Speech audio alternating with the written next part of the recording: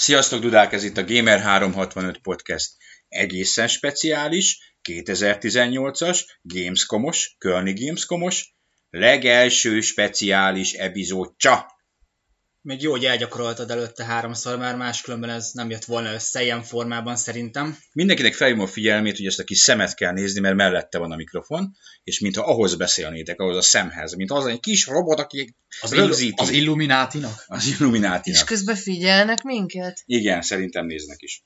De leginkább hallgatnak. Biztos vagyok benne. Jó. Itt vagyunk Kölnben, egészen pontosan Bonban, nem is Kölnben, ami a Kölnnek az... Holnap már Münchenben leszünk, ha így folytatjuk. Igen. Kölnnek az egyfajta ilyen társvárosává nőtte ki magát az évek során, lévén, hogy ilyenkor Kölnben minden szállás nagyon drága és nagyon ki van foglalva. Itt is nagyon drága, és itt is nagyon ki van foglalva, de ha itt októberben még foglalsz, mint ahogy mi megtettük már, mint tavaly októberben, akkor egész jó szállást lehet kapni. Annyira jót, hogy kurva jót. Egy szellemtanya. Egy rusztikus kísértett tanyán lakunk. Milyen jó nekünk. És amúgy az a legviccesebb, hogy megállapítottuk, hogy teljesen véletlenül 3 utcával vagyunk arrébb, mint ahol 2 évvel ezelőtt talán. Így van. Ezt a környéket már körbe laktuk. Már 2 szállásunk is itt van a szomszédban.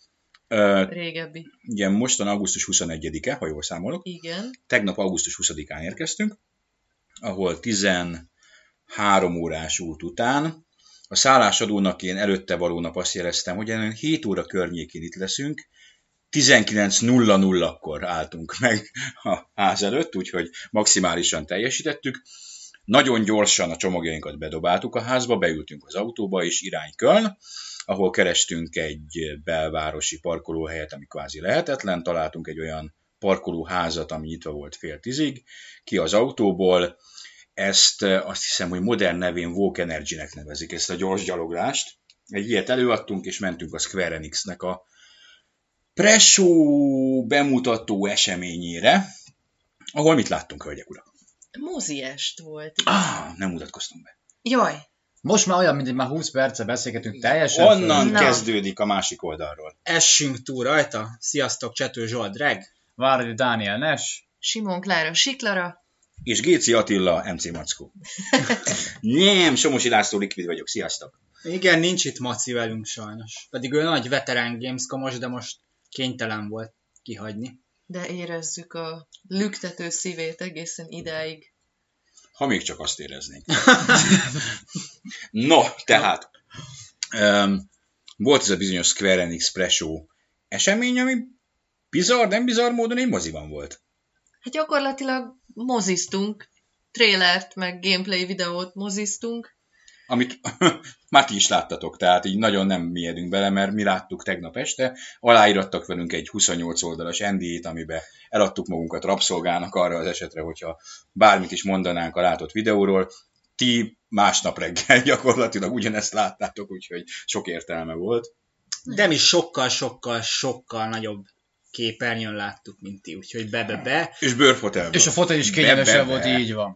És úgy feküdtünk le, hogy mi ezt már láttuk, és egy egész éjszakán át emésztettük a látottakat. És olyan Life is Strange-es hátizsákot kaptunk mindannyian, hogy... Ez igaz, tehát én ezt ma egyik magyar forgalmazó marketingesével nagy egyetértésben megállapítottuk, hogy több évre visszamenőleg a legmenőbb loot, amit ott adtak, ez a Life is Strange-es márkás hátizsák, nem kínai gagyi, hanem egy... És ha visszagondolsz, még ugye mások is megkérdezték tőlünk, amikor benn voltunk. Ma irigykedve néztek ránk, honnan szereztük. Honnan van a fasz a hátizsákunk. A jó hír ez, hogy kaptuk, a rossz hír, hogy megtartjuk. Sorry. Ebbe csimpaszkodunk. Ebbe belecsimpaszkodunk, ez nem megy sehova. De lesz más. Ami benne volt, azt viszont kisorsoljuk. Mert voltak benne is érdekes dolgok. Dehogy csak ezt hazudjuk, tök üres volt. Nem, tényleg voltak benne dolgok, ezt kisorsoljuk.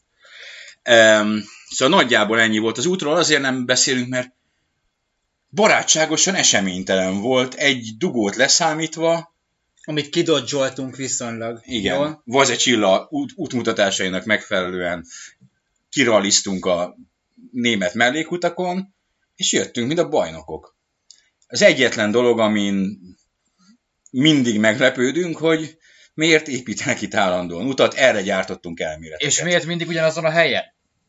Igen. 3 év ugyanazokon a fix csomópontoknál vannak az építkezések, amik nem haladnak sehova. Az egyik az volt, hogy annyira jól akarják pörgetni a gazdaságot, hogy amit nappal megcsinálnak, azt éjjel visszabontják. Ezáltal folyamatosan foglalkoztathatnak. Nő a GDP, foglalkoztatottság, így pörgetik a német gazdaságot, ez a német gazdaság motorja. Az én elméletem némileg ami sokkal valószínűbbnek tűnt, hogy Frau Merkelt ez izgatja fel szexuálisan. Mi szerint, hogy ilyen stauk vannak, erről videók készülnek, ezt levetítik nekik, és ő ezt nagyon élvezi a fáradtságos kancellári munkának a stresszét, azt ezekben a dugós videókban, a szó legszorosabb értelmű dugós videókban vezeti le. Ez az én elméletem, természetesen nem kell komolyan venni, ez csak az én 80%-a valószínű, hogy ténylegesen így van egyébként. Voltak elméletek erre, igen. De a megszűnt városokkal. Igen. Milyen érdekes volt az is, hogy üres volt. Ott van egy csomó munkagép, és nincsenek emberek. Tehát... Igen. És amikor az egyetlen ember ott van, és megpróbál lehajolni, hogy ne lásd az arcát, és az utolsó pillanatban felismered benne a Udo doktort a Schwarzwald-klinikből. Megöregedve. Ezek színészek. Valójában ezek az utak nem épülnek. Illetve az a szerencsés munkás, aki a markolóba tudott játszani, és olyan átszellemülten vezényelte, mint hogyha újra 10 éves lenne. És mivel ott álltunk mellette, láttuk, hogy fölkap egy adag fölet, lerakja jobbra, ugyanazt visszarakja. Ez egy Potyomkin-falu. Ez egy súlyos összeesküvés. Ebből még nagyon durva. Díszletek mellett jövünk el évről évre, és állunk a dugóba. Jövőre azt kell majd csinálnunk, hogy egy GPS koordinátákkal megjelöljük, pontosan hol vannak, és akkor egy év múlva le lehet tesztelni. Így megjelöljük, mint a National Geographic-nál a vadon élő állatokat, csak még igazából az útépítéseket. Igen. A német szellemutak világa. A Gamer 365 oknyomozó riportja, ez lesz a címe. Ami viszont tudja, hogy teljesen valóságos, ez a Gamescom, amiről minden évben megállapítjuk, és most még inkább megállapítottuk, hogy elég durván kinőtte Köln városát.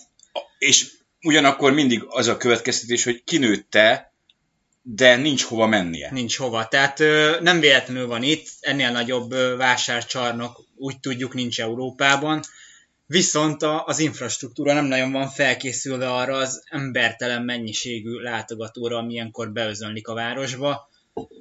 Hát a ma reggelünk is elég kalandos volt, meg nehézkes, mire bejutottunk. Tényleg, és ma még csak a pressznap volt, tehát holnap még ennél is többen lesznek. De már most képtelenség közlekedni a városban. Amikor milyen reggel, 8 óra után valamivel ott megjelentünk még csak nem is a vásárközpontnál, hanem a környékén, lejöttünk az autópályáról. Ott aki esetleg járt erre, az alagút.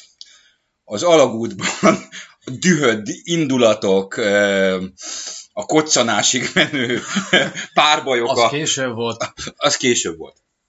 Tehát folyamatos dudaszó, és sok száz autó, ami megpróbálja ugyanazt először 2, aztán 1 sávot használni, ami a parkolókhoz vezet.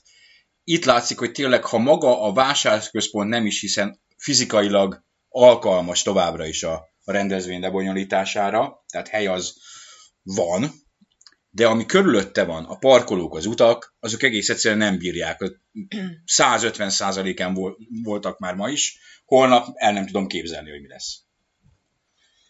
Úgyhogy holnap oda megyünk reggel 5-kor, és sátorozni fogunk. És a parkolóba alszunk, és igazából ezt is a következő podcastot onnan veszünk föl. A parkolóhelyünk úgy lett, hogy én keresztbe feküdtem valahol, de engedtem be őket. Tehát, mindegy, ez nem panaszkodás, inkább itt megpróbáljuk átadni azt, hogy ez tényleg mekkora most már. Ez gigantikus.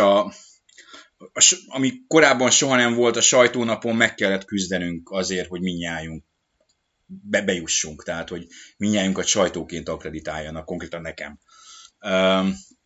Tehát ilyen korábban nem volt. És nem én voltam az egyetlen ott neves angol laptól, print laptól. Csak nem az Edge. Nem mondom, nem hatalmazott föl rá, hogy közöljem az regisztrációs problémáit. Neves angol print laptól volt újságíró, aki szintén... A Santo. videója, mindegy, nem mindegy. Nem is ez a lényeg, hanem hogy tényleg nem nézik azt, hogy kelet-európai kislappal szívóznak, hát szívóznak. De hogy mindenkivel szívóznak, hát miért szívóznak mindenkivel? Azért, mert a sajtónapot kitolták a végletekig. Ma, amikor én 2-3 körül lementem a showfloorra, tehát ki a vadonba, a nyilvános részre, majdnem a 6-7 évvel ezelőtti gyengébb napok látogatottsága volt. Gyengébb publikus napok. Tehát nem... Teljesen, tehát tényleg ezen ugye pár éve már ledöbbentünk, amikor ezt bevezették, hogy mégis hogy képzelik egyáltalán, hogy már a sajtónapra is vehet kvázi bárki ilyen trade visitor jegyet és bejöhet. Nyilván mostanra ez már kénytelenek voltunk hozzászokni, de tényleg úgy képzeljétek el ezt, hogy ma hiába van hivatalosan sajtónap, lemész a showfloorra, beállsz egy standhoz, hogy kipróbáld az adott játékot, és előtted a sorban 10%-a az embereknek csak a sajtó. Mindenki más az, aki kiperkálta a drágább, kvázi nulladik napos jegyet a Gamescomra. Ja. Igen. És ma is voltak olyan játékok, amiket nagyon szívesen megnéztünk volna, kipróbáltunk volna, de egyszerűen nem tudtunk, mert órákon át kellett volna sorban állnunk ahhoz, hogy kipróbáljuk. Voltak én körülnéztem, mert volt egy ilyen 1,5 órám, azt gondoltam, hogy most értenek rám, kísértetek? Nem. Valami történt. Nem, csak a zuhanycsöpög. Tehát kísértetek. Igen. Igen, tehát teszem azt, nekem volt ma egy ilyen jó órás lukam a programomban, nagy szívfájdalmam, hogy a Shadow of the Tomb Raiderre nem jutottam be, mert azért nekem Lara eddig minden évben volt, ha csak utolsó nap, akkor utolsó nap, de mindig olyan fix része volt a programomnak, amikor éppen jött az új játék, és most nem.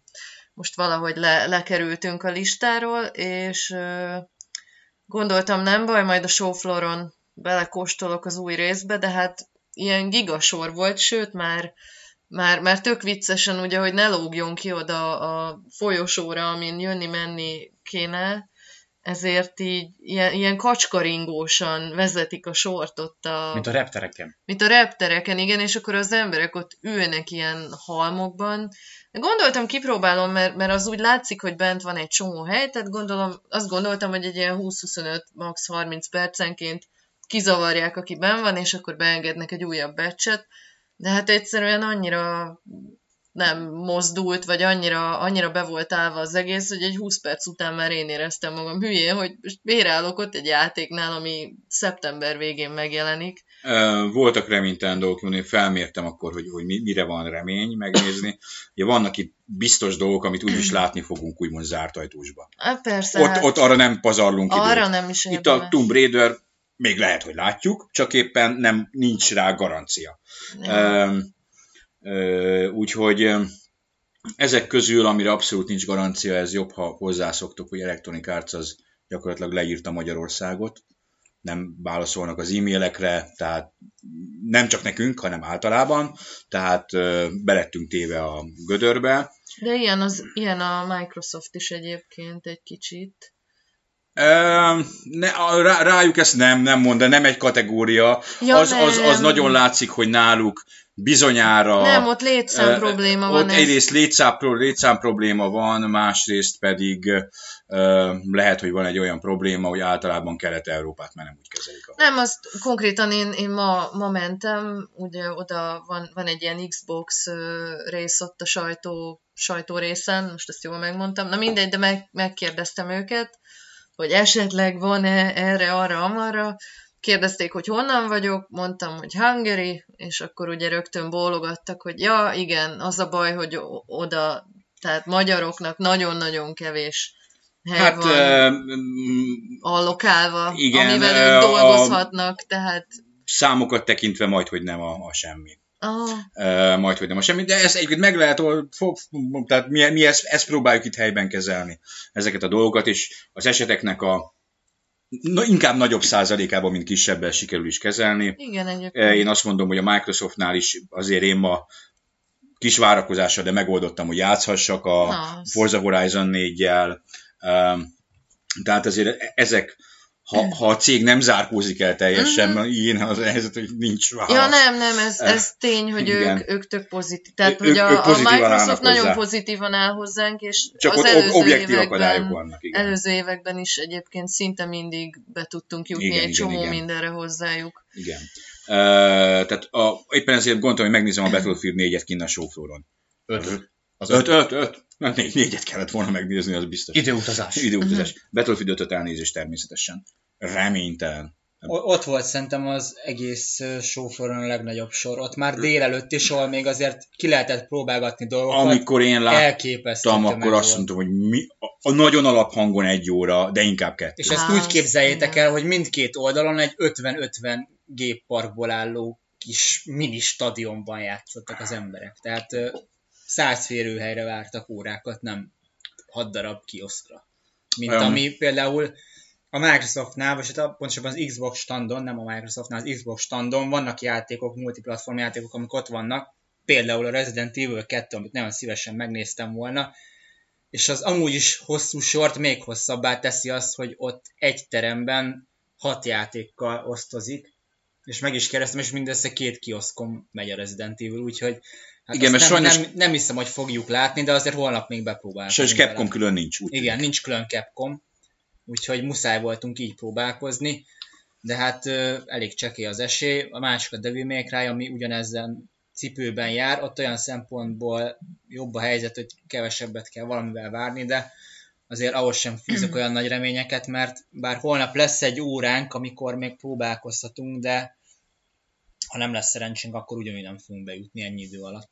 De ugyanakkor sok minden össze is jött. Tehát, mit tudom én, nekem sikerült holnapra intézni egy kontrollt a Remedy-nél, úgyhogy az köszönjük szépen. Köszönjük a Puha Tomasznak, aki egy tündér, és vele már Liquiddel egyszer találkoztunk 2015-ben, és akkor teljesen véletlenül kiderült róla, hogy félig magyar, úgyhogy gyakorlatilag ez a, hogy mondjam, leleményes magyar módszer működött, hogy... Ő a Remedy-nél a PR direktor, vagy managing direktor, aki egyébként az összes ilyen dev videójukban van. Igen. Most a Control, na mindegy, igen, tehát hogyha valaki követi a Remedy csatornáját, akkor ismeri, tök jó finn akcentusa van, és így pont ott kijött Grasszát, én meg odaszóltam neki magyarul, gondoltam ha, és nagyon aranyos volt, odajött, váltottunk pár mondatot, kérdezte, hogy mit csinálok ott, mondtam, hogy én próbálok a kontrollra időpontot kunyerálni,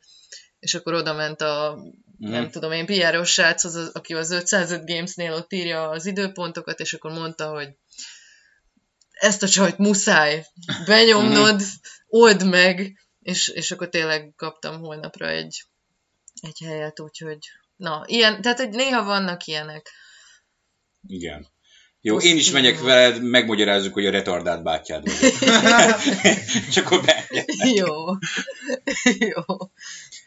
Na, de szerintem menjünk sorba, nem? Menjünk sorba, mert van egy nyomtatott menetrend, ami teljesen hiányos. Amit már tökre felülírtunk azóta, igaz, igen. mert így helyben csomó minden besikerült. Jó, akkor itt megyek Kezdjük. Balról jobbra, és akkor valami lesz. Kezdjük a NES kezdte a napot a... Rendkívül szimpatikus hozzáállású. Az 1C kiadónak a standján, ahol az első mondat, ami elhangzott, mit ajánlottak neked? Kapásból szeszes itallal. Milyennel? Nem, akkor még nem volt, akkor csak azt kérdezték meg, amikor bementünk oda a prezentáció az és az volt, hogy kérünk-e alkoholt. Nem kategorizálták, hogy pontosan mit, ezzel kezdték, hogy kérünk-e alkoholt. És miután észbe kapott a fickó, hogy talán mégis ezzel kellett volna, utána úgy finomította, hogy kaja, ital és erős ital. De még ugyanúgy felhagyta a lehetőséget, hogy már reggel 10 órakor az alapozás az megtörténjen. Vodkával. Kicsit előre futva, csak hogy a történetnek egy keretet adjak. A napot náluk zártuk mindnyájan egy partin, amikor a Danival először oda mentünk regisztrálni, hát az elsők között voltunk ott. Kapásból egy-egy kupica Russian standard vodkával próbáltak minket lekenyerezni.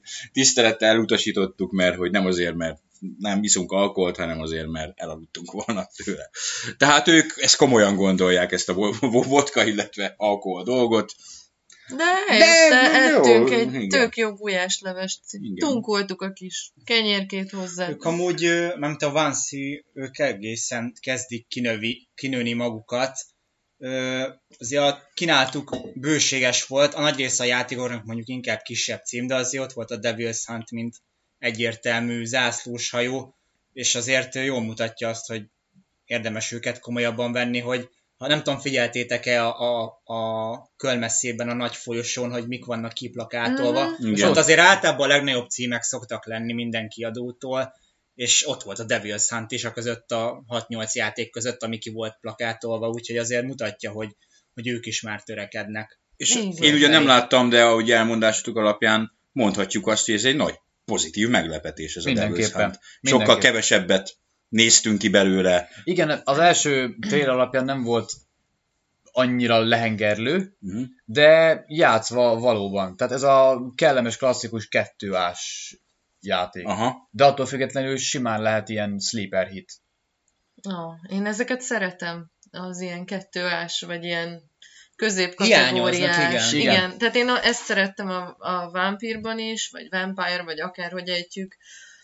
Meg ugyanilyen volt, csak nem akarok előreugrani, a The Sinking City is, mindegy, az egy más műfaj, de az is tök jól néz ki. Na de térjünk vissza a listánkhoz. Jó, akkor előreengedlek téged kell. Hitman 2 a Warnernél. Hitman 2, ez nekem, megmondom őszintén, olyan tekintetben nem volt egy akkora élmény, hogy viszonylag kevés időt voltam ott, tehát eleve késett egy kicsit a prezi, meg voltak nehézségek, nem voltam a listájukon, ennek ellenére mindegy bejutottunk, nem volt ezzel probléma, de valakit leütött, fölvette a ruháját, mint az igazi Hitman. Nem, aranyosak voltak egyébként a fejlesztők, ilyen nagyon lelkesen elmondták, hogy mire lehet számítani. Egyébként nekem nagyon-nagyon szimpatikus ez az egész sorozat, tehát ezt az előző epizódikus Hitmant én nagyon szerettem, és akkor itt most elmondták többek között, hogy hát egy trélert láttunk a 2-ből, és elmondták, hogy most az a tervük, hogy mint egyfajta ilyen esernyőt, ami alá begyűjtenek minden Hitmannel kapcsolatos dolgot, úgy tekintik ezt a Hitman 2-t, és például kezdeti lépésként a teljes Hitman első évadot beemelik. Tulajdonképpen ilyen kicsit enhanced, meg az új feature-öket tartalmazó formában. Illetve, hát még mondtak egy-két dolgot, most így fejből hirtelen nem tudom. De nem is kell. Játékot na, de tök jó volt, és akkor utána volt hands-on, de azon sajnos már nem voltam ott, mert mentem a szürreális B-szimulátor játékra a lengyelekhez. Annyi megjegyzés, hogy a hands-on az, ha minden jól megy, akkor én holnap este megyek egy ilyen Warner Hitman 2 partira, igen. Ahol a mondás az, hogy majd ott lehet vele játszani, úgyhogy azért az is meg fog történni. De egyébként így ránézésre kb. Hát aki játszott már Hitman játékkal, akár régivel, akár újjal, el tudja képzelni, hogy milyen, tehát ha játszottál a Season 1-nal, pont ugyanolyan.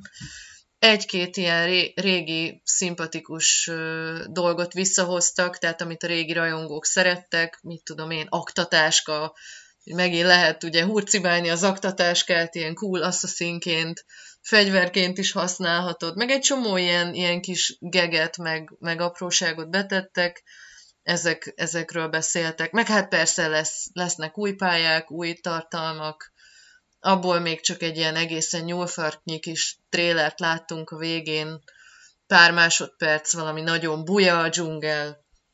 Na. Jó. Én voltam ezzel párhuzamosan a Total War Three Kingdoms-on, ami ugye az új kínai történelmi, vagy mitológiai tematikájú Total War játék. Ebből egy nagyjából 40 perces hands-on volt, tehát ki lehetett próbálni a játékot. Konkrétan egy darab csatát, ami az éjszakai rajtaütés címet viselte. Hát nagyjából bemutatták ennek a játéknak az újdonságait. itt most részletesen semmire nem fogunk kitérni, mert ez megint csak mondom, hogy más téma a részletesebb kitérés. Nagyon-nagyon jól nézett ki, baromi jól nézett ki. Jók benne a hősök, jók benne a hősöknek a speciális képességei, és az egész kínai ilyen történelmi téma, ez nagyon vonzó, tehát nagyon összerakottnak tűnik már most a játék. Annyi rondított bele a bemutatóba, hogy nekem szinte a legvégén már nyerésre állt, amikor kifogyott az egész. De hát ez egy ilyen béta, tehát ez előfordul, sajnálkoztak, hogy hát ez van, meg hát nyilván a végleges produktum nem ilyen lesz, de már nyertem volna. Csak nem akarták hagyni. Ja. Nem akarták hagyni, hogy nyerjek, így van, tehát ennyi. Klassz volt. Na. B-szimulátor. Na, gyors leszek. Ez egy elég egyszerű játék abban a tekintetben, hogy ez tényleg az, ami a neve. Ez egy méh szimulátor. Nagyon kedves, lelkes, fejlesztő sráccal találkoztam, aki a varsói indie csapatnak a feje, elmesélte, hogy mindig is akart egy ilyen játékot, mert hogy hát ez még úgy nem nagyon van. Én is. Még viszonylag Az álmod vége kiaknázatlan. valóra És vált. kinevet, hát nem hiszem el. Szóval kiaknázatlan még, hogy te egy rovarként repkedjél gyorsan akartam mondani, a Central Parkban, illetve lelkesen mondta, hogy hát vannak egyéb helyszínek is, de hogy egyébként ő volt ott a Central Parkban, és ezért tetszett neki ez a helyszín, az olyan jó nyüzsgő, ott mindenféle állatok, emberek, egyebek vannak, ugye nyilván virágokra kell szállni, és akkor egyébként ilyen elég freestyle, tehát mondta, hogy egy kicsit ilyen nyugi játék, mint a Flower, neki az volt egy nagy ihletforrás, meg az motiválta még, hogy egy kicsit ilyen oktató jelleget is akart adni a dolognak, hogy így a rovarokról tanuljon közben, aki akar egy picit, és hogy a gyerekei, neki van 2 gyereke, és hogy milyen... Ez a virágok és a méheknek egy újfajta... Ja. Nem kicsi gyerekeknek, tehát ezt is magyarázta, hogy választhatsz, hogy te felnőtt vagy pedig gyerekméh akarsz lenni, és akkor ez gyakorlatilag az easy és a normál megfelelője. És hát vannak mindenféle küldetések, tehát a méh király, vagy a kaptárból a királynő elküld, mit tudom én, pollenért, meg hát van egy fő történeti szál, hogy a veszélyben van a lakhelyetek, és meg kell menteni, új lakhelyet kell keresni a kaptárnak, ennyi. De nagyon tetszett, borzasztó, látványos, színes, tök jól működött, úgyhogy nem tudom én se egyelőre hova tenni, de 1-2 hónapon belül megjelenik. Tetszett. Nekem tetszett. De jó pufa. Azután én mentem a THQ Nordichoz Jagged Alliance-et nézni, az újat, ami a Rage címre hallgat. Oda mentem, akkor néztek rám, hogy nem, ez most itt nincs ilyen. Én úgyhogy önkényesen bementem arra a prezentációra, ami most realizálom, hogy holnapra be is vagyunk írva. Ez a full line-up bemutató. 1 órás. Akkor te holnap nem mész, majd megyek helyetted. Én nekem kellett volna, mindegy 2 ember van beírva. Jó. Ne ülj az első sorban, mert rád fog fújni a légkondicionáló. Jó. Tüdőgyulladást fog kapni, mint ahogy én holnap egészen biztosan. Én már tök náthás vagyok, úgyhogy mindegy. Ezt azért nem megyek végig rajta, mert azt hiszem 7 vagy 8 játék, és nagyon hosszú lenne, és ebből egy ilyen kompakt cikk lesz. Jó. Amiben mindenki végigolvas. Itt a legérdekesebb az nyilván a Darksiders 3, ami nagyon röviden, ahhoz képest, hogy korábban így elég nem nézett ki túl jól, szerintem sokkal jobban néz ki, mint mondjuk 1 éve. És volt belőle hands-on, vagy? Nem, ez csak tulajdonképpen egy 50 perces prezentáció volt ebből a 7 darab játékból. Tehát hands-on nem volt, szerintem egyébként van belőle, úgyhogy lehet, hogy holnap megkíséreljük azt, hogy azt mondjuk, hogy ezt már láttuk, köszönjük szépen, ellenben nagyon szívesen bemennénk a Darksiders 3-ra, kezit csókolom. Úgyhogy ezt megpróbáljuk holnap reggel elintézni.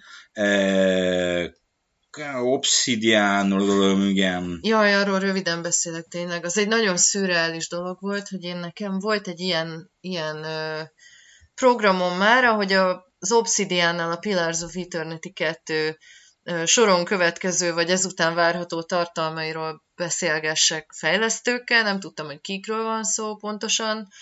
Oda mentem, a THQ standjánál voltak, és ott meg így néztek rám, hogy itt ilyen játék biztos nincs, nem tudják, hogy mit akarok, és aztán egyszer csak így balra néztem, és ott állt a George Sawyer, meg egy másik obszidiános fejlesztő srác, úgyhogy gyakorlatilag így velük egy fél órát beszélgettem zárt ajtók mögött, így tulajdonképpen ennek a játéknak a jövőjéről, de egy ilyen eléggé kötetlen beszélgetésbe fordult elég gyorsan, tehát a soron következő DLC-ről igazából csak egy ilyen egyperces kis trélert mutattak nekem, és akkor utána mondták, hogy kérdezz, amit akarsz, és George Sawyerrel az az előzmény, hogy én egy órás Skype interjút csináltam pár hónapja, úgyhogy még így emlékezett is rám, meg eléggé képbe volt, úgyhogy igazából akkor olyan szinten kiveséztük ezt a játékot, meg a mindenféle aspektusát, hogy gyakorlatilag itt csak így arról beszélgettünk, hogy ők hogyan finomítgatják még, meg hogy még éveken át támogatni akarják, tehát hogy folyamatosan figyelik a visszajelzéseket, rengeteg patch volt, ingyenes bővítés volt, nagyon sokat változott a játéknak a balansza, tehát az elején voltak azért ilyen elég kemény balansz problémák, meg volt, aki hát túl könnyű volt, meg ilyenek, de na a lényeg, hogy ez egy nagyon kellemes beszélgetés lett a végén, de úgy olyan nagy hogy mondjam, kinyilatkoztatások itt azért nem voltak. Tehát lesz még egy harmadik DLC, és akit érdekel a Pillars of Eternity 2, érdemes még így hónapról hónapra visszanézni rá. Sok minden változik. Mindeközben elsősorban, másosorban Dani a showflooron harcolt hősiesen, méghozzá a Sonynál, és a Sonynál az új rendszerükben, ha rákészülsz, akkor elég könnyen meg tudod nézni a dolgokat. Mindent. Ez a Fastlane rendszer, ami azt jelenti, hogy soron kívülbe mehetsz, ez már eddig is létezett, annyival volt komplikáltabb, hogy általában úgy működött, hogy ha bent voltál a business részen az adott kiadónál, egy prezentáción, akkor lehet, hogy kaptál egy ilyen kis tiketet, amivel ha lementél a showfloorra, akkor beengedtek soron kívül. Most ezt a Sony sokkal 2018-asabb módon oldotta meg, van egy Experience PlayStation mobil alkalmazás, ebben egy Gamescom esemény, szépen odabattyogsz a standon, ha van PlayStation Plus előfizetésed, ennyi az egyetlen kitétel, akkor szépen beszkennelsz egy kis QR kódot ott a standnál, és már mehetsz is bejátszani. Így tettünk mi is. Én megnéztem a Spider-Man-t, ami baromi jó volt, nagyon jó, nagyon élvezetes az egész, az irányítás tekintve. Ezeknél a pókemberes játékoknál szerintem mindig az egyik kritikus pont, hogy a lengedezés, meg a városon belül közlekedés az milyen. Azt szerintem itt nagyon jól eltalálták, nekem legalábbis eléggé bejött. Maga a harc az meg iszonyatosan fluid, nagyon látványos, nagyon pörgős, és igazából tök jól köré építették az egészet a Spidey-nak a mozgás kultúrája, meg a stílusa köré, úgyhogy ez nekem abszolút egy pozitív élmény volt. Egy ilyen mini hands-on-t olvashatok is róla az oldalon, úgyhogy mélyebben nem mennék bele. Dani, de te is próbáltad, ha minden igaz. Így van, miután mondtad, hogy van ez a csodálatos lehetőség, én is szerintem egy fél órával később, amikor szabadultam, megpróbáltam, és valóban csak megerősíteni tudom, amit te is mondtál, valóban nagyon dinamikus a mozgás a városon belül. Nekem nagyjából egy perc kellett, mire ráéreztem erre az egész swing mechanikára, utána viszont tényleg elképesztően kézreálló, és a harcrendszer pedig, ami nyilván a videóban is látszik, ez a kicsit a Batman Arkham játékokra hasonlít, ez a free flow harcrendszer, viszont ez abban a tekintetből, hogy ugye maga a karakter jóval agilisabb, baromira jól áll neki.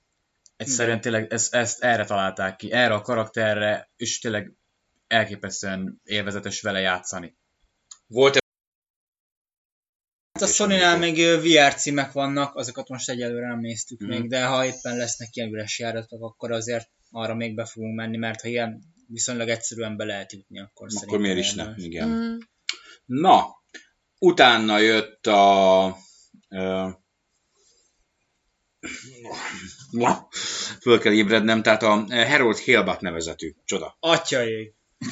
Jaj, a gyurma? A gyurmás játék. Hát igen, ez egy ilyen gyurma jellegű képi világú oldalnézetes kalandjáték, ami azért nehéz róla beszélni, mert iszonyatosan korai stádiumban volt. De reggel egyetértettünk, hogy ezt így nem szabadott volna kihozni. Tehát nem volt értelme ezt így Igen, kihozni. tehát a szerencsétlen fejlesztő srác is úgy kezdte a kis mondókáját, hogy hát igen, ez még nagyon korai, majd jövőre jelennek meg, pre-alpha verzió, a karaktereknek még nincs mimikája sem, úgyhogy ne ijedjünk meg.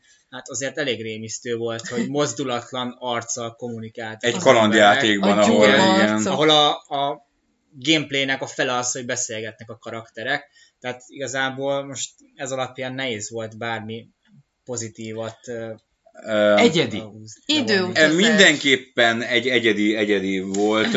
Én azzal próbáltam jópofizni a végén, és amúgy van benne valamennyi igazság, hogy ez ilyen tipikusan régi módi kalandjáték. Tehát nem ez az újfajta Walking Dead és társai féle, hanem tényleg ez a mész, beszélgetni kell mindenki. Keresd meg a tárgyat. Viszonylag lineáris, tehát nem az, hogy itt most a döntéseit befolyásolnak mindent, ez egy lineáris, nagyon belemélyedős, kis keresgélős kaland. És egyébként ilyen kedves kis világnak tűnik. Ilyen víz alatti űrhajó, igen. Ami mindegy, most a sztoriba végképp nem akarunk bemenni. Az volt benne a rendkívül bizarr, hogy a főhős majdnem teljesen úgy nézett ki, mint a No Country for Old Men című filmben a Javier Bardem által alakított bérgyilkos, a frizurája, de a fizimiskája.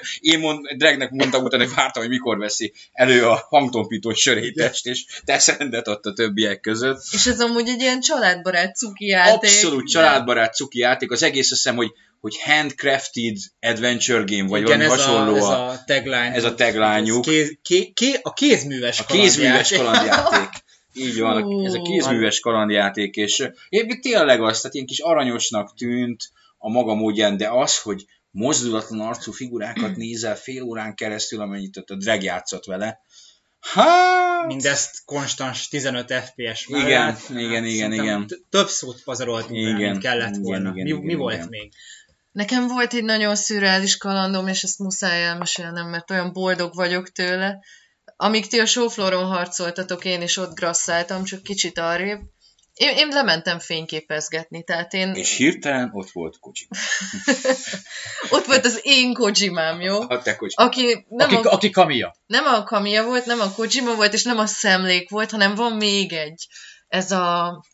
Mindenki tudja, aki olvassa a Gamer365-öt aktívabban, hogy nekem van ez a nagyon súlyos kattanásom, ez a Larian Studios, meg a Divinity Original Sin. És pláne, aki követi a Twitteren, Twitterét, ami gyakorlatilag... Tele van szemetelve vele egy... Konstant szerelmes levél azoknak az embereknek. Én teljesen szerelmes vagyok ezekbe az emberekbe, vagy hát pontosabban abban, amit ők csinálnak, úgyhogy így ott szédelektem a Bandai Namco standjánál, ugye most a konzolverziót ők adják ki, egyszer csak észrevettem, hogy ott a bújtjuk, mindegy, így oda mentem, kicsit ott beszélgettem az egyik fejlesztősráccal, és megjelent a CEO-juk, a Sven Winske, aki az összes videójukban szerepel, hát aki tulajdonképpen alapította ezt a stúdiót, meg már 20 éve jelen vannak, több is talán, és így mindegy, vele is beszélgettünk így kötetlenül. Érdekesség egyébként, hogy ugye annak ellenére, hogy tavaly gyakorlatilag az év PC játékát tették le az asztalra, meg a Metacritic alapján is talán szerintem a tavalyi év legjobb, de szerintem egyébként az utóbbi 10 év legjobb RPG-je, simán ilyen Witcher 3-mal egy lapon említhető, annak ellenére, hogy tök más. Mondta, hogy iszonyúan be vannak szarva, hogy milyen fogadtatása lesz a konzolverziónak, mert hogy hát gondolom ők is látták, hogy a Call of Duty stannál hányan állnak, tehát hogy egy más közönség, ahogy ők fogalmaztak, úgyhogy egyáltalán nem biztosak a dolgukba. Na de a lényeg, és ezért nem fogok sokat beszélni, hogy sikerült vele egy rögtönzött interjút összehozni, mert hogy megkérdeztem tőle, hogy egyszer nem lenne 5 perce rám, mire mondta, hogy na, akkor most van 5 perce, és akkor kérdezzek. És ebből végül lett egy bő 10 perc is, és annyira jó fej volt, hogy valami, én nem is tudom, valami belga miniszter jött utána hozzá a komplett stábjával, őt meginterjúvolni, mert hogy ugye ők most már olyanok a belgáknál, mint a CD Projekt a lengyeleknél, ilyen nemzeti kincsén nőtték ki magukat, és szerencsétlen csávó gyűlöli. Tehát ő gyűlöli az ilyet, hogyha neki produkálnia kell magát, úgyhogy szívesebben beszélgetett velem, és ez nagyon, ezt innen is köszönjük neki, úgyhogy majd olvashatjátok a részleteket. Na, ennyi. Mi a Danival utána bementünk a Wargaminghez, ahol megnéztük a World of Warships-nek a Legends alcímű verziójának a konzolos változatát, ami szerint alfa státuszban van, de ez egy egész jó alfa volt, tehát nagyon tisztességesen nézett ki. Ott a vezetőfejlesztő volt, aki előadta, aki mondta, hogy ő 7 éve ezzel a játékkal kell és fekszik. Hát amilyen skilleket villantott, ezt abban a pillanatban el is hittük neki. Mit mondtam rá? Hogy ő a tengerek John Wick-je. Jó, úgy mulatott rajta. Tényleg, hogy szétlőtte az egész ellenséges flottát egymaga. És egy nagyon ígéretes konzolos sportnak tűnik. Tehát abszolút rendben van, baromi jól néz ki, és látszik, hogy nagyon-nagyon azon vannak, hogy ez nem a PC-s játéknak csak a konzolra áterőltetett változata, hanem ez egy konzolos játék. Teljesen. Engine-t, irányítást, user interface-t, mindent. Sőt, azt mondta, hogy maga a játékélmény is kicsit más. Igen, a fejlődési rendszert is átdolgozták, hogy könnyebb legyen, játékos barátabb legyen, közösség azt számára. mondja, hogy kicsit akciósabb is, pörgősebb is, tehát így egy ilyen igazi konzolos élményt akarnak nyújtani. És a láttatok alapján ez sikerülni is fog. Utána voltak kérdések, most alfában vannak még nagyon zárt alfa, tehát pár száz ember, vagy valahogy pár ezer ember, de tényleg a dedikált játékosok. Azt mondták, hogy ezt később majd bővíteni fogják, és azért terveznek ebből belátható időn belül publikus tesztet is. Megjelenni valamikor jövőre fognak, ez volt a mondás. Utána mi találkoztunk a helyi Hodorral, aki nem magyar, de a magyar területért felelős, tehát van magyar területért felelős képviselőjük, és jót beszélgettünk, és aki az olvasóink közül akár konzolon, akár PC-n, de a konzolon a Wargaming játékaival játszik, azoknak valószínűleg az elkövetkezendő hónapokban nagyon jó híreink lesznek, mert lehet majd mindenfélét. Úgy ez egy sikeres együttműködés, első lépéseit megtettük. Meg így van. És Klárát napjának fénypontja. Ez jó lesz, ez rövid lesz. Elmentem megnézni a Zodiac Entertainment Interactive, nem tudom. Nem tudtam, hogy mire megyek, így van beírva a naptárba, hogy Zodiac 2. baktérium. Tehát én azt gondoltam, hogy ez a kettő együtt így a játék címe, de nem, a Zodiac az a fejlesztő csapat volt. És a nem tudok erről a játékról nagyon értelmesen mondani semmit, mert hogy egy ilyen megfoghatatlan, körülhatárolhatatlan, egy kínai indie játék, amit 6 ember fejlesztett, és nem az egyik fejlesztő, hanem szerintem egy PR-os volt, aki velem ott beszélgetett, és közben nyomkodta a demót a képernyőn. Gyakorlatilag ilyen, nem is tudom, sejtként az emberi testben mész, és a bacikat ölöd, meg közben néha visszatérhetsz a hubnak megfelelő szobába, ami egy ilyen orvosi szoba, ahol ilyen furcsa animál csajokkal díszített fürdőszoba, meg egyebek vannak, pusztán dekorációnak. Most már bánom, hogy nem mentem veled, mert amúgy azt beszéltük meg, hogy ketten megyünk, de én taktikusan kidodzsoltam ezt a programot. Nem, állítólag van benne sztori, hogy te egy orvos vagy, aki nagyon beteg, és azért gyógyítasz más betegeket, hogy egyre okosabb legyél, és a végén saját magadat is meg tud gyógyítani. Ezt azért ilyen bután mondom, mert egy nagyon, hogy mondjam, tehát szegény ember, aki ott próbált velem kommunikálni, nem annyira törte az angolt, viszont olyan akcentusa volt, hogy hát így minden 5. szavát értettem kis túlzással, úgyhogy nem, na mindegy, úgy valamit felfogtam abból, amit mondott, kevesebbet fogtam fel abból, amit láttam. Nem baj, erről a játékról most hallottak először, és utoljára ugorjunk. Jó. Drag, Konami. Mi volt Konamiéknál? Hát voltam Konaminál, de igazából nem volt egy különösebben maradandó élmény. Bemutatták az új Switch-es sportjátékukat, ez a Hyper Sports R, ha jól emlékszem. Abszolút családbarát játék. A régi Konami is ilyen track and field vonalon mozog, nyilván teljesen modernizálva, meg kicsit ilyen bohóckodósra véve, tehát nagyon elnagyolt az egész minden tekintetben, meg kicsit ilyen paródia jellege is van a karakterek mozgásának, és tényleg a családbarátot azt a lehető komolyabb? Hát nem komolyabb, de ez szó szerint érdemes venni, mert szerintem az ilyen Wii Sports kategória nagyjából, mind a játékmenet mélységére, mind irányításra. A baj az, hogy amíg a Wii a motion control tekintve egy viszonylag szórakoztató dolog volt, azért a Switch hiába van mozgásérzékelés a kontrollerben, azért nem ugyanaz a kettő.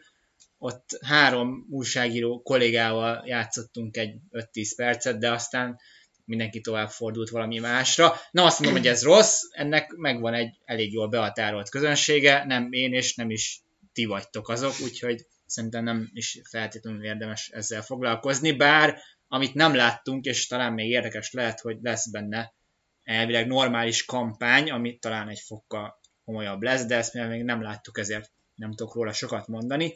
Ami még volt a Konami-nál, az a Zone of the Enders Second Runner-nek a remaster kiadása PS4-re, ami olyan szempontból érdekes, hogy van benne egy plusz mini kampány, egy ilyen pár órás VR mellékszál, amit csak a VR szemüveggel játszható, mint PS4-en, mint PC-n. Ezt ki is próbáltam. Az igazság, hogy szerintem ez nem az a játék, ami olyan jól illeszkedik a VR-hoz. Tehát alapból nem fektettek bele túlságosan nagy energiát, egy csomó újrahasznált assetből állt igazából az egész, nem volt egy nagy szám. Ez egy teljesen jó játék volt a maga korában, mai szemmel nézve szerintem már nem különösebben nagy szám. Nem hiszem, hogy ezt ennyire erőltetni kellett volna, pláne tényleg az, hogy annyira pörgős az egész játékmenet, hogy szerintem nem illik a VR-hoz. Úgyhogy ennyi volt a Konami. Donnie Jump Force. Jump Force, és mint ott helyszínen kiderült, One Piece World Seeker is, ugyanis a Namco egy egészen furcsa stratégiát alkalmaz idén, amit szerintem holnap még rosszabbul fogok megtapasztalni, ugyanis a beírt prezentációk valójában interjúk, de olyan játékokhoz, amikből eddig minimális információ áll rendelkezésre, és ez alapján kell ott a helyszínen nekem, vagy akárki másnak, aki közülünk bemegy, interjút rittyenteni. Én a mai napra csak a korábban bejelentett Shonen Jump éppen aktuális évfordulóját ünneplő verekedős játék, a Jump Force-ra voltam beírva, mint interjú, de úgy alakult, hogy a szintén korábban bejelentett One Piece-t feldolgozó World Seekerről is volt lehetőségem egy rövid 10 perces beszélgetést folytatni az ottani japán fejlesztőkkel, úgyhogy igazából erről túl sokat nem mondanék, úgyis nyilván lesz róla a cikk. Szerintem igazából jó. Lévén, hogy magyarul kérdeztük, ők japánul válaszoltak, ebből sok jó nem sült ki. De mégis 10 percig valahogy el tudtunk beszélgetni, és igazából mivel holnap is szerintem még legalább 2 jelenésem lesz, azért ezt majd egy ilyen csodás csokorba gerebézzük össze. Azért ehhez tehetség kell. Mármint, hogy én retteg. Én nem tudnék például mit mondani egy ilyen One Piece játékról 10 percig. Na mindegy. Meglepően könnyű dolog, hogyha érdekel az, amiről a játék szól. Igen, mondjuk nyilván, tehát, ja. Klára, te a The Sinking City. Igen. City nevű játékon voltam a Big Ben Interaktívnál. Ez viszont egy olyan játék, ami engem határozottan érdekel. Ilyen fogamra való jó kis open world horror. Ugye megint a trendy Lovecraft ilyen címke rá van téve. Ez egy ilyen, hát szerintem egyébként annyira nem open world, de egy városban játszódik az 1920-as években, egy detektívet alakítunk. Már az oldalon is volt róla kint egy pár trailer, úgyhogy bocs, akit érdekel, az biztos látott egy-kettőt. Igazából van benne minden, tehát van benne egy kis Lovecraft, van benne Silent Hill, van benne egy kis ilyen kelet-európai creepiness, mert hogy a fejlesztők, ha jól tudom, ukránok, de nagyon-nagyon ügyesen össze van rakva. Hát látszik, hogy nem egy AAA, tehát ez se egy 3-ás játék lesz, hanem megint ez a középkategória. Én ezeket nagyon szeretem, tehát nekem nem kell, hogy minden úgy nézzen ki, mint amire dollármilliókat költöttek. Hát azt mondták, hogy az animációk még elég kezdetlegesek, meg egy csomó minden. Tehát ez egy alfa gameplayt láthattunk, végigvittek egy tényleg eléggé durva mellékküldetést, pont a végső point nem lőtték le, de egy ilyen elég mocskos gyilkosságot kellett felderíteni, és a feleség a kecske. Nem, de egyébként ilyenek voltak benne, hogy a detektív régi barátja, a könyvtáros nő, annak így összevarták a száját, meg valaki őt üldözte, és akkor a fickó odament a lakására körülnézni, ahol megtalálta a kibelezett kutyáját, aminek a belső szerveiből egy ilyen teddy mackót vart valami öregasszony. És remélem rendőrt hívtál rájuk rögtön, mert kellett volna. És állítólag ez, mindegy, szóval egy elég durva darab lesz, közben vannak néha ilyen durva hallucinációk, és akkor még gyorsan hozzáteszem, hogy én voltam közben még, de ez tényleg rövid lesz, a Focus Home-nál is egy játékon, a Warhammer univerzumban játszódó Battlefleet Gothic 2-re jutottam. Jaj, azon voltál? Én azon voltam. Miért? Mit mondtam? Nem, semmi, csak azt mondtad, hogy valami űrös ilyen stratégiai hülyeség, és ott ültem, és játszalom kellett vele, és nagyon kínos volt. Igen, én ezt frankon így éltem de meg. azt mondod, hogy ez a játék, én arra elmentem volna az engem. Nem, én azt nem tudtam. De közben máshol szerintem voltam. Boromira van még neki rá hely. Csak akkor derült ki, amikor Nem, ez úgy nézett ki, hogy oda mentem kunyerálni, hogy engem érdekel a Search 2, és miután beírtak rá, nem akartam seggfej lenni. És így mondták, hogy amúgy erre is van még hely, és így nem. És akkor mondtam, hogy de persze, jó lesz. És jó volt. És egyébként tényleg nem volt rossz, de a srác, aki a fejlesztő, aki ott volt, mondta, hogy ez a játék fél éven belül várható körülbelül, hogy megjelenjen, de hogy ez nem egy olyan játék, hogy leülsz, és akkor ott 15 perc alatt elsajátított, hát nekem csak 4 óráig magyarázta, hogy mit csinál, meg mit nyomjak, meg... Így van. Tehát egy ilyen kurva komplex real-time stratégia. Ahhoz képest egyébként én is majdnem megnyertem, ott szorított nekem, mert hogy mondta, hogy egész nap senki nem nyerte meg az egyik demópályát sem, mert hogy tényleg nem az a játék, ami elé csak úgy leülsz, és akkor 10 perc alatt végignyomod, mint egy ilyen, mit tudom én, scriptelt Tomb Raider, vagy akármilyen demót, és a végén meghaltam, úgyhogy hát bad end. De meglepően élveztem. Tehát közöm nincs hozzá, de jó volt. Csak azért jól nézett ki, mondom, meg nagyon hogy komplex. Ne a Lego DC Supervillains-zel kezdjük, hanem én beszéljek, mert utána is én fogok beszélni, jó. A kettő közébe tesszük. Hogy eredetileg én mentem volna a Lego DC Supervillains-re, Dreg és Dani közös erővel kihajtottak engem onnan, és átirányítottak a mindenki által kedvelt pixelbaszás kategóriába induló indie játékok jeles képviselőihez, ami a Dotemu és a The Arcade Crew nevezetű kiadóknak akik szerintem szinte biztos, hogy franciák az akcentusuk alapján. Amúgy az idei Gamescom mindenki francia. Mindenki. A Konaminál is mindenki francia volt. Na azt adjátok össze. Most ez a trend. Viszont a Focus Home-nál meg nem franciák voltak, pedig ők franciák. Ott egy ázsiai fickó volt. Meg, na mindegy. Kifordult magából a világ. Ja. Ami 3 játék. A kínos dolog az, hogy az elsőnek ide nincs ide írva a címe, és én elfelejtettem, hogy mi volt a címe. Nem baj, milyen volt ez volt az, talán ezt tetszett a legjobban, nagyon sajnálom. Akkor már már abban nem ideg állapotban, hanem már ott már az ember már bódultság. Ott már bódultságnak azon a fokán pedig nem egy csepp alkoholt nem fogyasztottunk a heroinnal ellentétben. Tehát hogy ez a játék valamiféle Lost is benne volt, mindegy. Tehát ez egy első pillantás, amikor csak trailert néztünk róla, akkor azt mondtuk, hogy ez ilyen Castlevania koppintás.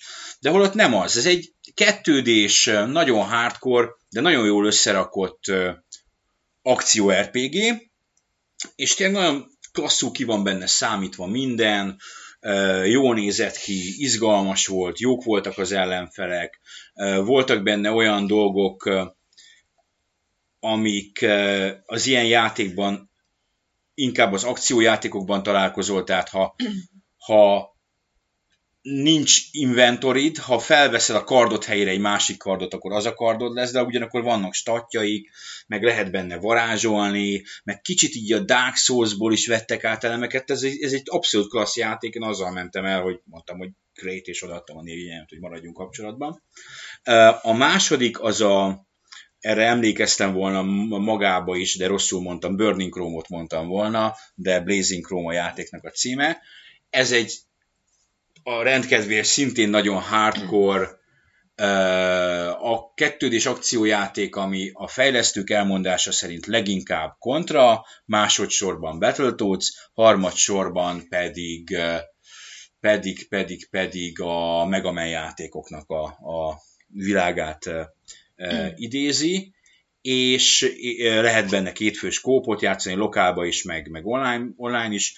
Pixel grafika, tényleg a Contrát idézi, nagyon hardcore, kemény bossokkal, 5-3 részre osztott pálya van benne, egy, jól emlékszem, belga újságíróval nagy nehezen a végére megcsináltuk az elsőt, de vért izzadva, és mondták, hogy van még egy ennél nehezebb mód is. Ez is jó volt. És a harmadik is jó volt, ez a Young Souls, ami nem a Dark Souls-nak a tini változata, hanem egy ilyen izometrikus nézetű, megint csak akció-RPG, és szintén kétfős kóp, és nagyon kis színes, és tök élvezetes vele játszani. Tehát ezek azok, amiről még biztos olvashatok, ha nem is előzetest, vagy ilyesmit, de amikor megjelennek, akkor valamilyen formában, akár kapszulában, akár egy kisebb tesztben, nem nagy játékok ezek, de mindegyik úgy álltam fel, hogy ez rendben van, a maga műfajában ezek tök jó kis játékok. Tehát nem úgy jöttem, hogy itt voltam, mit tudom én, több mint egy órát, és most ez el lett cseszve. Tehát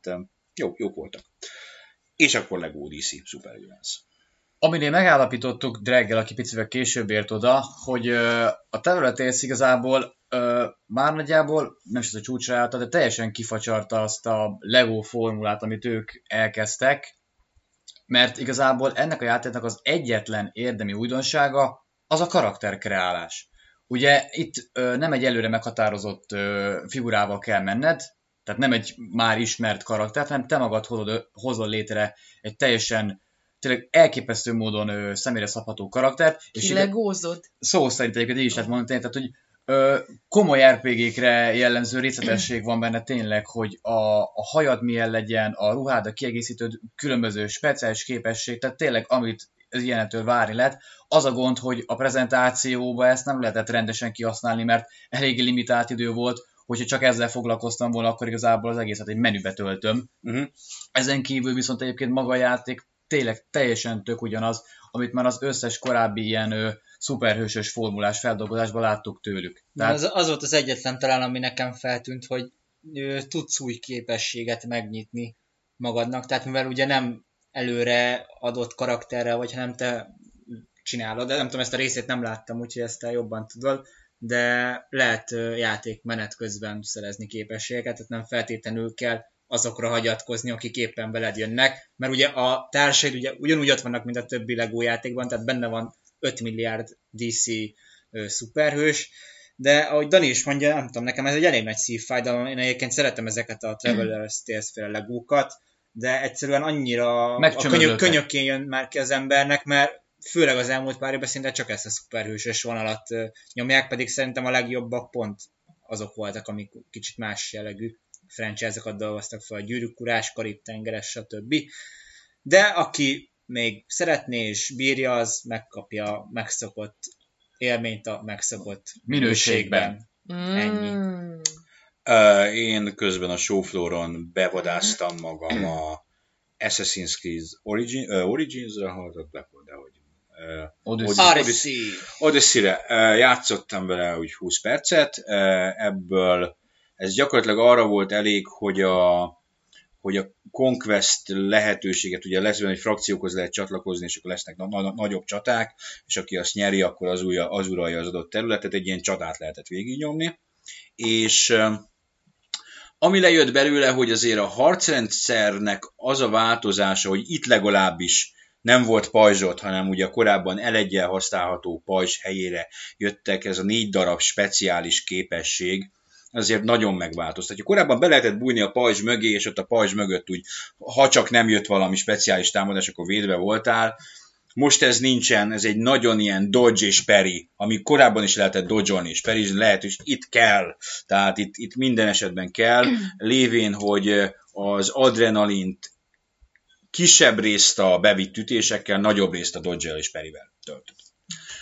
És az adrenalinból tudod nyomni ezeket a speciális képességeket, amit 3-ra emlékszem, az egyik ilyen fénnyel elvakított, én a csajjal játszottam, fénnyel elvakította őket, másik kikapta a pajzsát a kezéből, és elhajtotta, és utána elkezdte ütni, a harmadik pedig, hogy akkorát rugott belé, hogy elrepült. Ez a This is Sparta jellegű. Igen, a Spartan Kick. Igen, a Spartan Kick volt benne. Az összbenyomás jó, de ebből a játékból még sokkal többet kéne látni, mint magát. Látszik, hogy a harcon próbálnak változtatni. Az, hogy ez most javára vált, vagy nem, az első, hogy mennyi képesség lesz, milyen képességek lesznek, mennyire lesznek fejleszthetők is lesznek, tehát itt még nagyon sok változó van. Az első benyomás az pozitív. Aztán játszottam a Forza Horizon 4-jel, méghozzá a 4. résznek a nagy új feature-ével, az időjárja, az évszakváltozással, ami a demo olyan volt, hogy indult ősszel, aztán tél lett, aztán tavasz lett, aztán pedig nyár lett is. Ez mindegy futam alatt? Nem, tehát egy kis átvezető animációk voltak, és az autók is különbözőek voltak, tehát tavasszal például egy rally autóval mentél ilyen sáros környezetbe, télen valamilyen nagyobb terepjáróval, és a végén egy ilyen szuperkárral gyakorlatilag. Baromi jól nézett ki, tehát és sokan mondtátok, amikor bemutatták, hogy jaj, hát itt nem változik sokat, hát sokat nem változik, de azért ez mégiscsak változtat rajta. Ez mégiscsak egy elég nagy dolog, hogy ez benne van, mert tényleg télen másképp mész az autókkal, mint ahogy a sárban, vagy mint ahogy a nyári országúton, tehát érezhető a különbség. Ettől függetlenül ez továbbra sem szimulátor, ez egy árkád autóverseny játék. De nem is baj, tehát a Horizon az pont az a játék, aminek maximálisan megvan a létjogosultsága, mert alig van alternatívája. Alig van alternatívája, és ami van, arra meg nem nagyon figyelnek fel az emberek. Vegyétek meg az Onrás dudék. Az Onrás az egy legjobb dolog, ami az árkád autóversenyekkel az elmúlt pár évben történt. Mellékszálként jegyzem meg. De ez is nagyon jónak néz ki, tehát ez nálam továbbra is az a kategória, egy simán dévánvétel, mert annyira minőségi, annyira jól összerakott, annyira látványos az egész, hogy és ez a gameplay is teljesen alátámasztotta. Majdhogy nem végül, Drag meginterjúztatta a The Quiet Man, vagy az általunk itt a papíron való... Quiet the Man. Quiet the Man. The Quiet Man. The Quiet Man, így van a meg papíron. lett cserélve 2 betű itt a naptárban. Igen, és The Quiet Man címen futott nálunk. Igen, úgyhogy fél óránként belöktünk rá egy szóviccet. Ez egy interjú volt, ami azért fura, ugye, aki esetleg így címről nem tudná beazonosítani, ez a Square Enix gondozásában érkező cinematik akciójáték, amiben egy süket fiatal emberrel kell végigbunyózni egy éjszakát.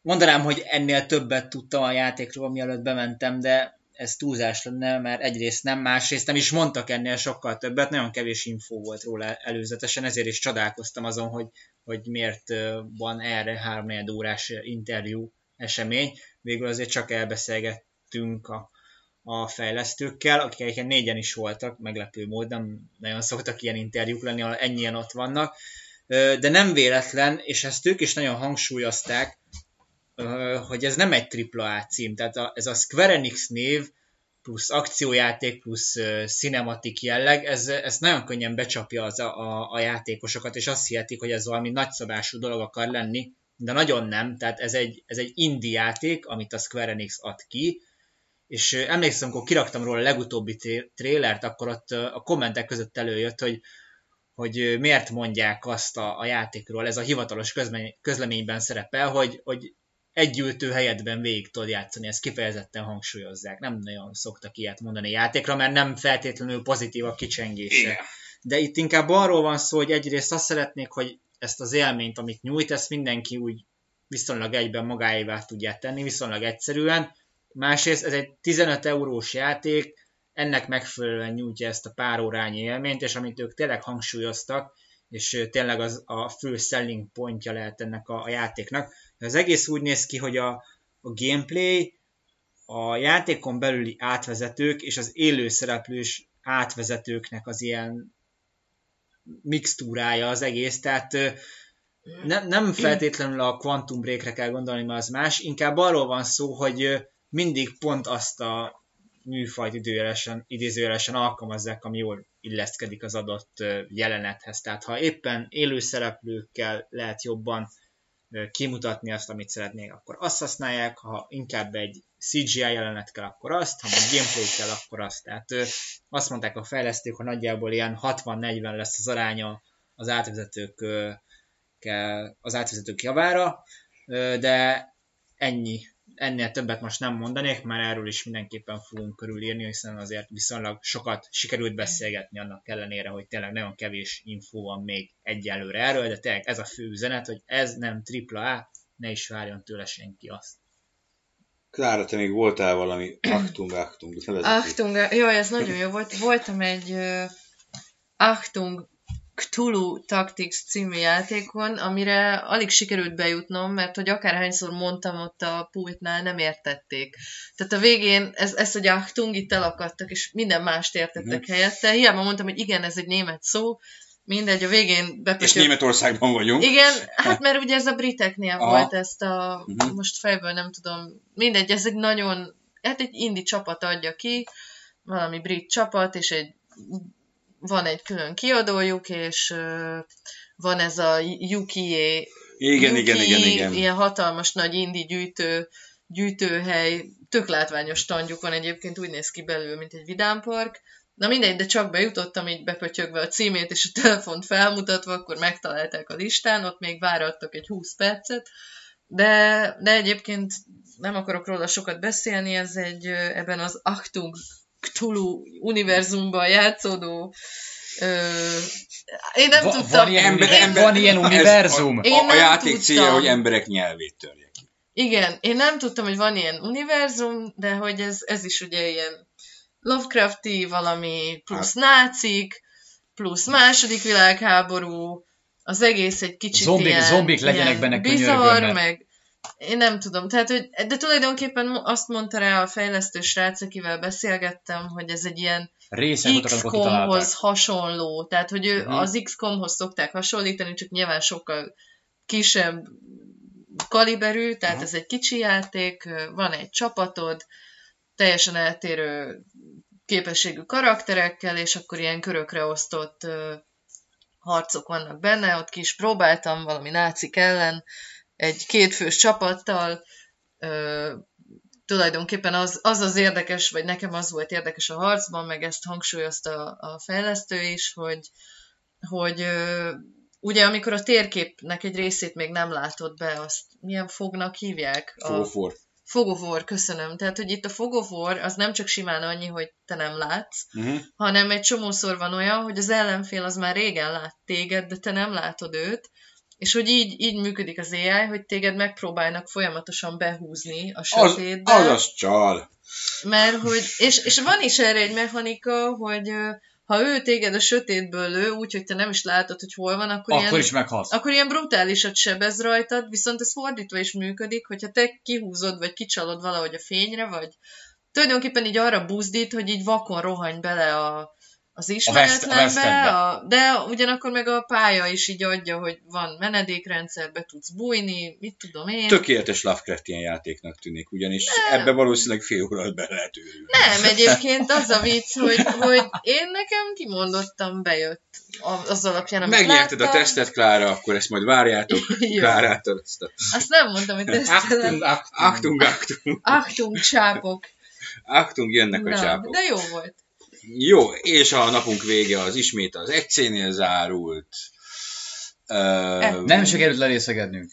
Nem sikerült, mert nem akartunk. Ez leginkább azért, az akarat hiánya volt. Ittam egy narancslevet. De tegyük hozzá, hogy részükről megvolt, hogy minket leítassanak. Igen, amikor kitesznek eléd nem egy, nem kettő, nem 3 üveg vodkát, és azt mondják, hogy egészségedre, akkor valószínűleg részükről teljesen feltett szándék volt. Igen, feltett, hogy itt most mi.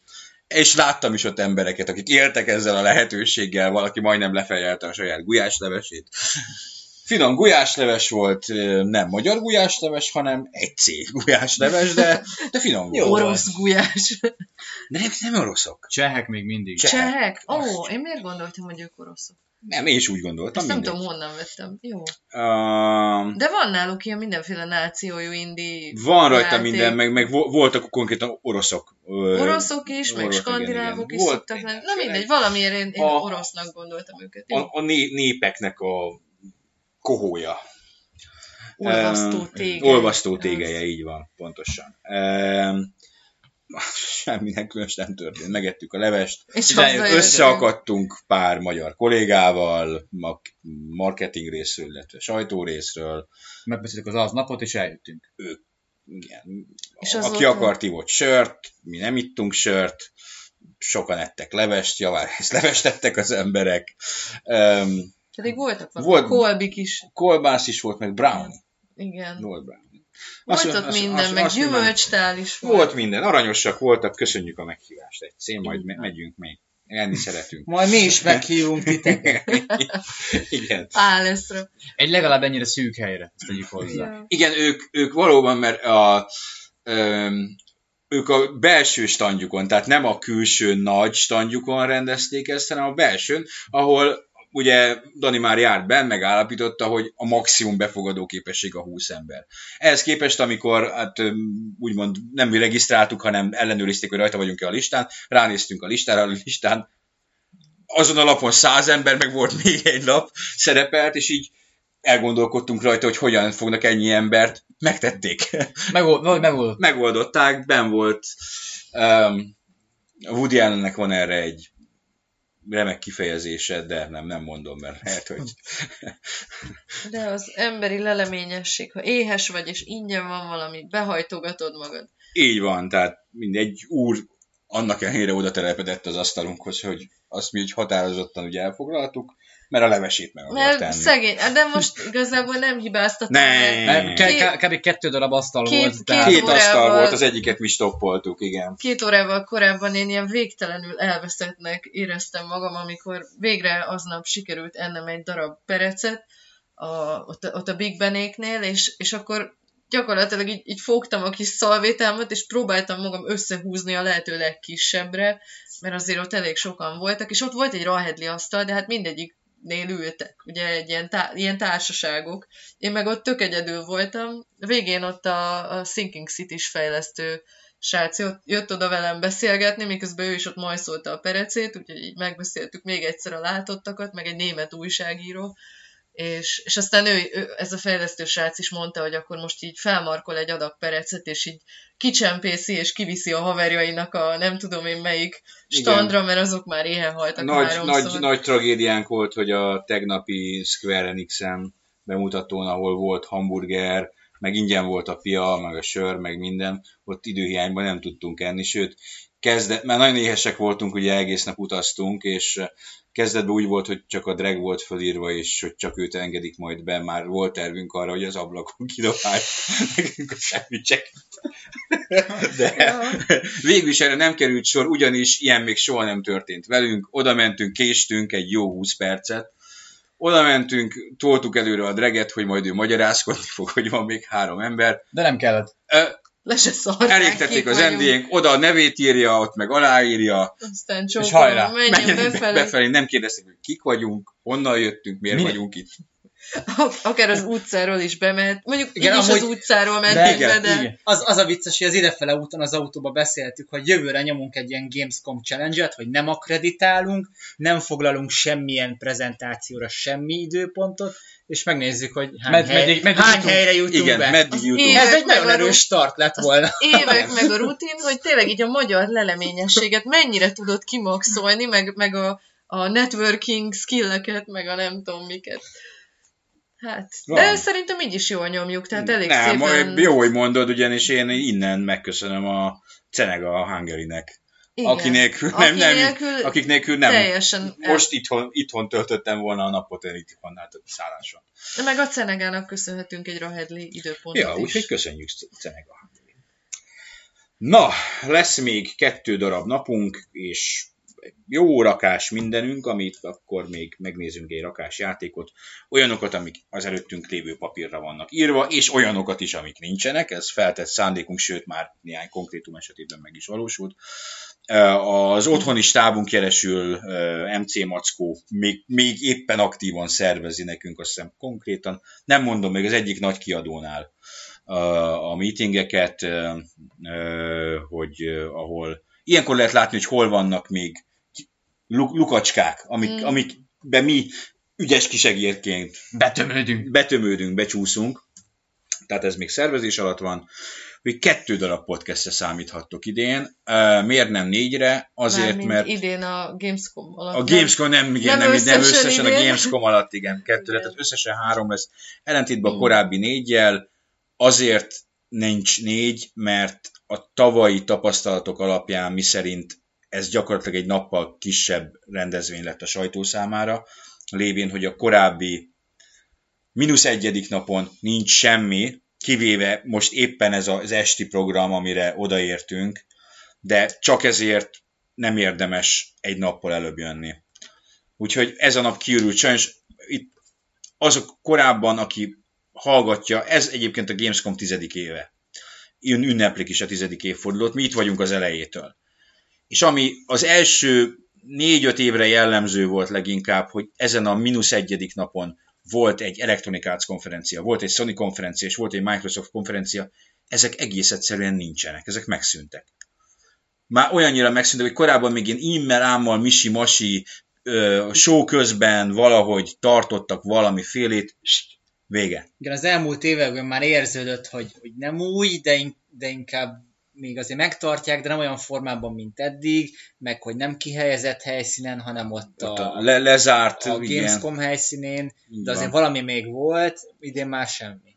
Tavaly volt még, ugye, a Microsoft. De nem, ott se volt már, tavaly a Microsoftnál én ott voltam. Hát csak bementél volt, hogy bementünk, és 2 órát le volt zárva az elején a standjuk, és ott lehetett próbálgatni. De azt szerintem most is van valami hasonló még. De az még ugyanúgy a show floor, és igazából csak a kiállítás is, nem annyira exkluzív, meg zárt. Olyan nincs. Olyan, hogy bemész, a konferencia az, amikor bemész egy külső helyszínre, beengednek, baszott nagy terembe, leülsz, és ott 40-50 percig vakerál valaki, és a végén kapsz egy goodie baget.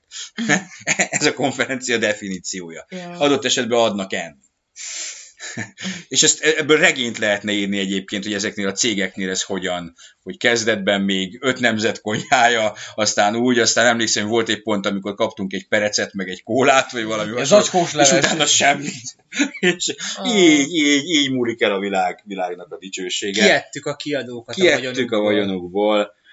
Olyannyira, hogy megtörtént az a rugdostuk meleget az ilyet, és mivel most már szarnak mindenkire, aki Magyarországon van, most már mi veszteni valónk van. Az IE akkora sóher, hogy a standján, a belső standján a büféért fizetni kell az újságíróknak. A kibaszott kávédat kifizettetik veled. Gyerekek, az Electronic Arts, aki a FIFA-t, meg a mit tudom én, Battlefieldet, meg ezeket a nagy játékokat kiadó cég. pénzt kér a... IRL mikrotranszakció. Pénzt kér a kávéért. Tehát... Pedig még milyen finom kávét, költeményt ittam náluk én is egy 2 éve. Tudod, és ez nem egy játék szoftver kiadó cég, ez bárki részéről, aki egy konferenciát rendez, vagy aki egy sajtóeseményt rendez, vagy aki bármit rendez, egy szakmai valamit rendez, még akár ne legyen sajtó, csak egy szakmai valamit. A kávét, meg pár rohadt pogácsát tegyen már ki ott azoknak az embereknek, akik ott vannak napi 12-14 órát az ő hatósugarában. Szóval ez van, kipanaszkodtuk magunkat, legalább ez hátra van, vagy ez már mögöttünk van. A biztonság az idén talán még arról beszéljünk, Jobb, mint a tavalyi. Jobb, mint a tavalyi. Több a rendőr, láthatóan. Mindenképp. Motoros rendőrök vannak kint, meg ilyen egyébként is több a rendőr. Átnéznek, engem ma 2-szer is átnéztek. Mert ugye én járkáltam strandok között, tehát kijöttem, bementem, újra be akartam, újra megnéztek, tehát nem volt felmentés. Tényleg belenéznek, kipakoltatják viszonylag rendesen, nem azt mondom, hogy 100%-osan, de... Ez a táskát nem vágják föl. De Isten igazából a biztonságnak a fő próbája az holnap lesz. Mert holnap jönnek a jürgenek. No. Holnap meghalunk. Nem. Holnap nem megyünk ki, amikor már benn vannak. De nekem soha. Holnap van egy showfloor. De Daninak is. Jó lesz. Nem, nekem csütörtökön. Na, ennyi volt a Gamescom-os 2018-as podcast sorozatunknak a 3-ból az első epizódja.